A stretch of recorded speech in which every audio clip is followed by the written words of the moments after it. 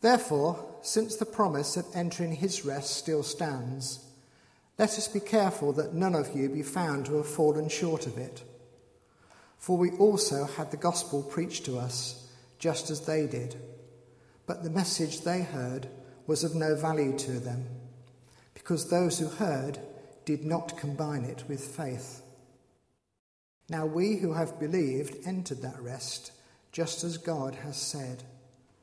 So I declared on oath in my anger, they shall never enter my rest. And yet his work has been finished since the creation of the world, for somewhere he has spoken about the seventh day in these words. On the seventh day God rested from all his works. And again in the passage above he says, they shall never enter my rest. It still remains that some will enter that rest, and those who formerly had the gospel preached to them did not go in because of their disobedience. Therefore God again set a certain day, calling it today, when a long time later he spoke through David, as was said before. Today, if you hear his voice, do not harden your hearts. For if Joshua had given them rest, God would not have spoken later about another day. There remains then a Sabbath rest for the people of God. For anyone who enters God's rest also rests from his own work, just as God did from his. Let us therefore make every effort to enter that rest, so that no one will fall by following their example of disobedience. For the word of God is living and active, sharper than any double-edged sword. It penetrates even to dividing soul and spirit, joints and marrow. It judges the thoughts and attitudes of the heart. Nothing in all creation is hidden from God's sight. Everything is uncovered and laid bare before the eyes of him to whom we must give account. And there ends our reading. In the ancient world, Jewish people were labelled as lazy because they didn't work one day in 7. Then, as is increasingly the case again now, society tended to work a 7-day week. And although people probably took some time off somewhere along the line, the idea of having a specific day set aside on which everybody rested seemed to be totally bizarre. So the Roman historian Tacitus says of the Jewish people, they are said to have devoted the 7th day to rest, because that day brought an end to their troubles. Later, finding idleness alluring, they gave up the 7th year as well to sloth. He's here misrepresenting the idea of the Sabbath year, the year in which they were to give the land a rest so that it didn't become exhausted from over-farming, a lesson that we seem to be in danger of forgetting today. But there you go, because they thought rest was important and built it into their weekly routine and their agricultural cycle, they were branded as being lazy. Yet for them, the principle of having a day off a week was enshrined in the story of creation. As Hebrews makes clear, in the creation story, God spends 6 days working, making the earth and everything in it, and on the 7th day, he rests, so that he can relax and enjoy what he's made. And in Exodus 35, God tells the people that the 7th day will be their holy day, a Sabbath of rest dedicated to the Lord. So God is aware of the need and importance of rest. In the opening part of the Old Testament, you find the focus is very much upon God's promise to give the land of Canaan to the children of Abraham, the people he's chosen to be his very own. And the land of Canaan is to be for them a place of rest. He promised Abraham in a covenant that he would give his children a land they would call their own. And when he rescued his people from slavery in Egypt, his purpose was to bring them into the promised land where they would be able to enjoy peace, security, and rest. The land of Canaan was to be their inheritance, a place where they would be able to rest in safety. That was God's plan.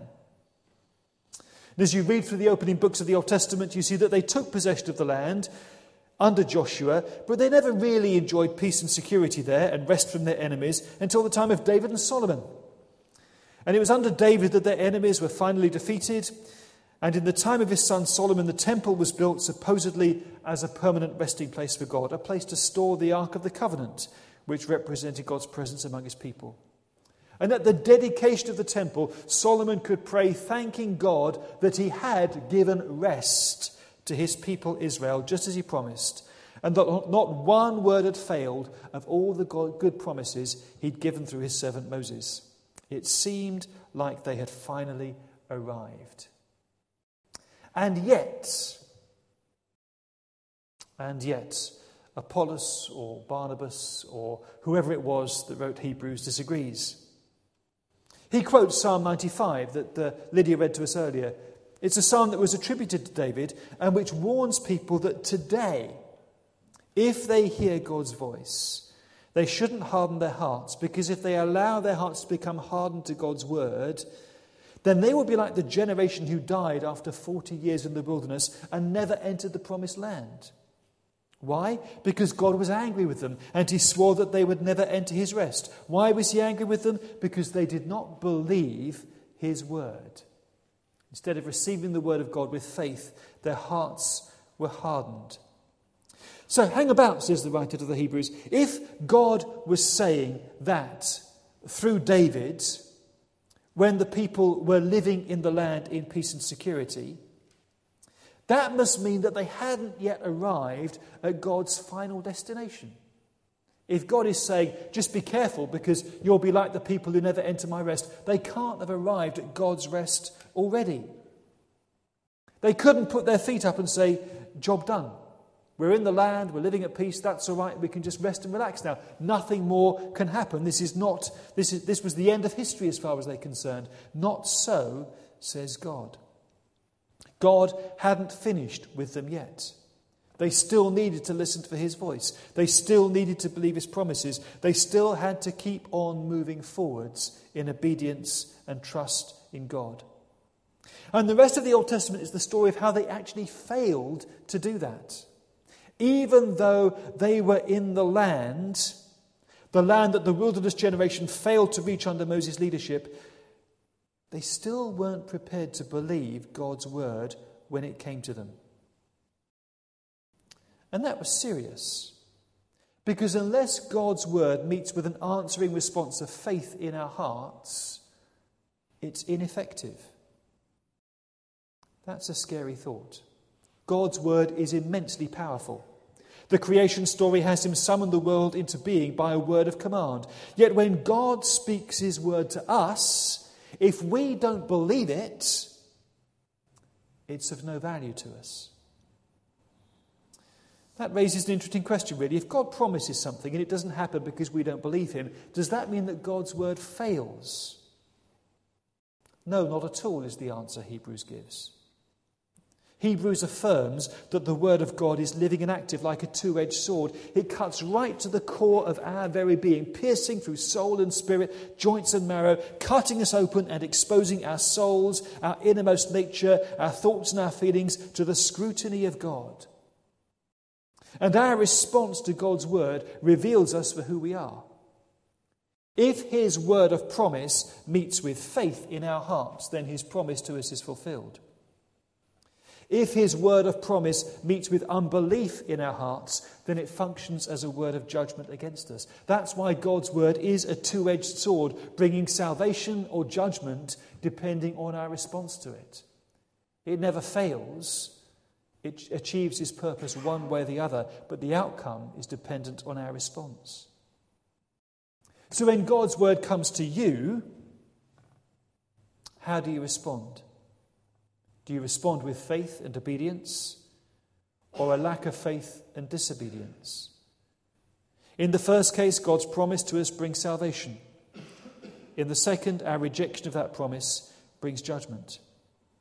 That's what happened to the generation that left Egypt. They never made it to the promised land because they didn't believe God's word. And Hebrews says that those who did get into the land ultimately didn't believe God's word either. And God said of them that they would never enter his rest. The point is that the promised land was not the be-all and end-all of God's purposes for his people. They thought they'd arrived. They thought once they were a land, that was it. They could put their feet up. But the promised land was only designed to be a temporary staging post on their journey towards God's ultimate place of rest, which we know to be heaven. The place where they would finally be able to enjoy rest in the presence of God himself. And we need to hear that, because we need to keep moving forward as well. We can't say, well, time for us to put our feet up, time to relax and rest. We've come as far as we're going to come. No, we need to keep on moving forward. We cannot allow our hearts to become hardened to God's word to us. We are, if you like pawns on God's chessboard, and it is in his sovereign purpose to keep moving us forward until we finally reach the point where one way or another we are crowned in his presence. Until that happens, none of us gets our spiritual P45. It's always tempting to treat a significant milestone as if it were the end of the journey. So I'm aware of how much hard work and sacrifice and vision and energy have gone into the creation and the building of these premises in which we meet tonight. And it's great that we are no longer in debt to any third party over the building. But does that mean that as a church we have arrived? Of course it doesn't. It just means it is one stage on our journey that we have successfully completed, and God is preparing to lead us on to the next stage. And ongoing issues with the building remind us that there is no perfection this side of heaven. It can be the same with us sometimes. In our own lives, we might feel that we've reached the end of the road. I've done as much as I can now, as much as I want to, as much as I'm able to. We may feel sometimes that God has set us on one side and God has no further purposes for us. Not true. Not the case. We haven't arrived at the place of rest yet. We haven't arrived at a place where God has made us redundant. God still has an ongoing purpose and task for us all to fulfill.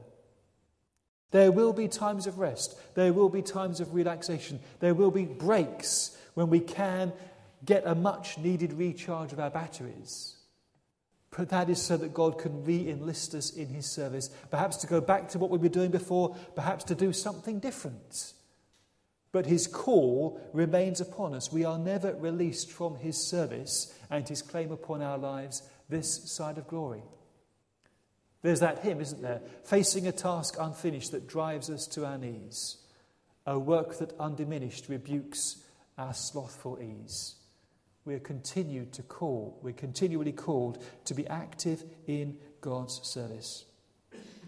Retirement, an ever-receding prospect for many of us. But I've chatted to a number of ministers on the South Coast who just despair because South Coast is Costa Geriatrica. And, people move down the South Coast and they come into church and they're welcomed into membership. And the minister says, now, what would you like to do? Bill, I've retired, they said. I've done the stint. I've come here. I've just come here to put my feet up and just to enjoy a rest. Oh, yes, for a while. But there is no permanent retirement from God's service this side of glory.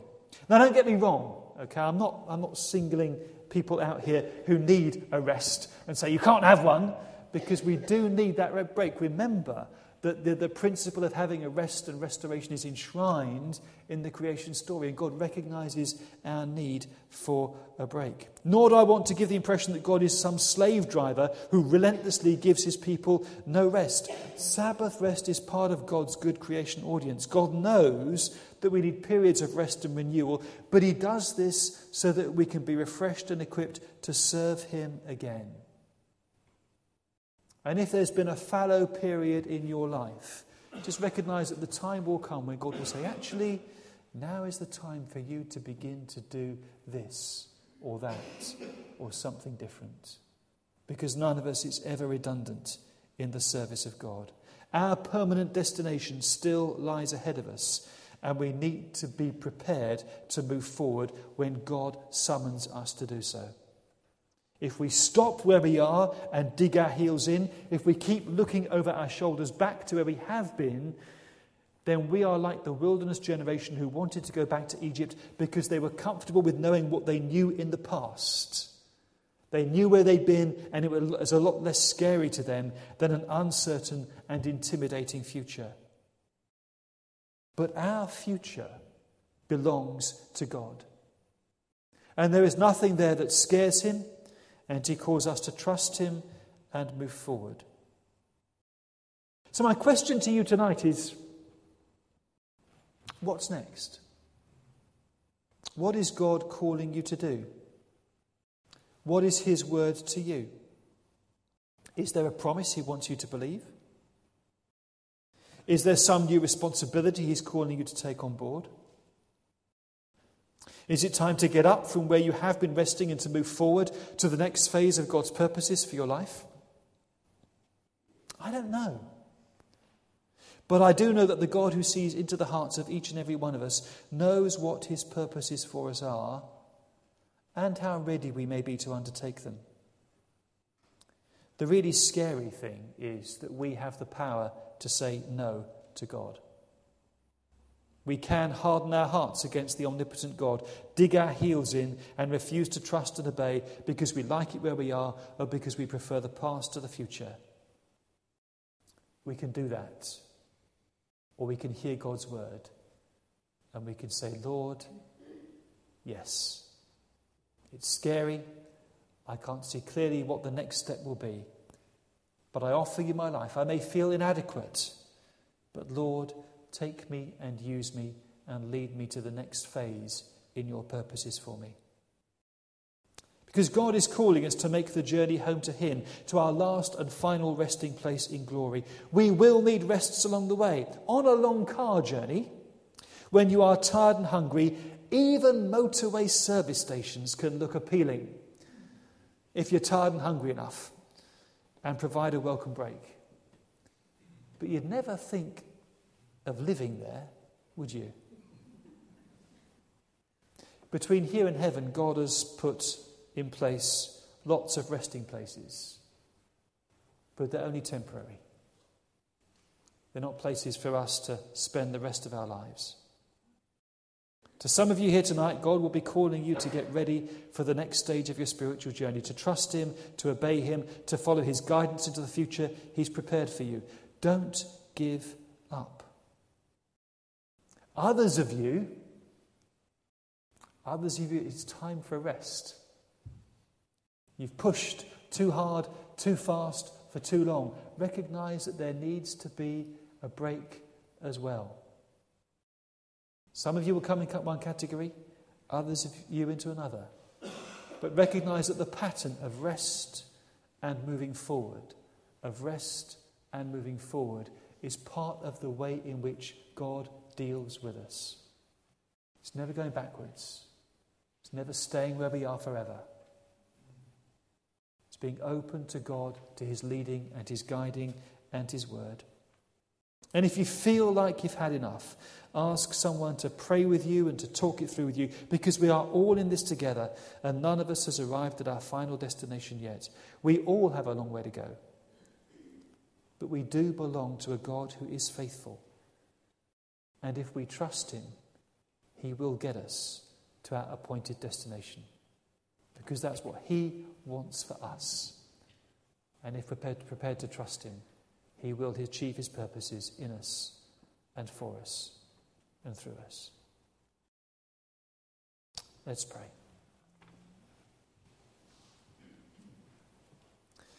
Lord, thank you that it is your purpose for us to bring us to your appointed rest.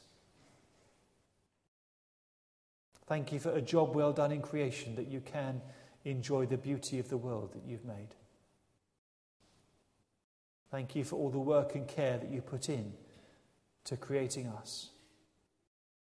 Thank you for the gifts and abilities that you've given to us, and for your calling upon our lives, that you use us in our weakness, despite our failings. Thank you for the privilege of working in partnership with you. Thank you that you're not a slave driver. Thank you that you don't push us beyond the limits of endurance. Thank you that you build in a pattern of rest and restoration. And for those who are tired, for those who have been pushed too far, would you heal, restore, and build up again?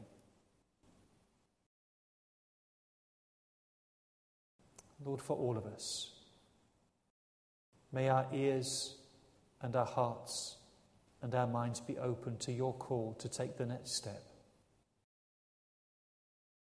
to move from where we are to where you want us to be obedient to your call, to serve you in the place and the time and the manner of your choosing. Give us grace to keep moving forward. Give us hearts that believe and trust in you. We ask in Jesus' name. Amen.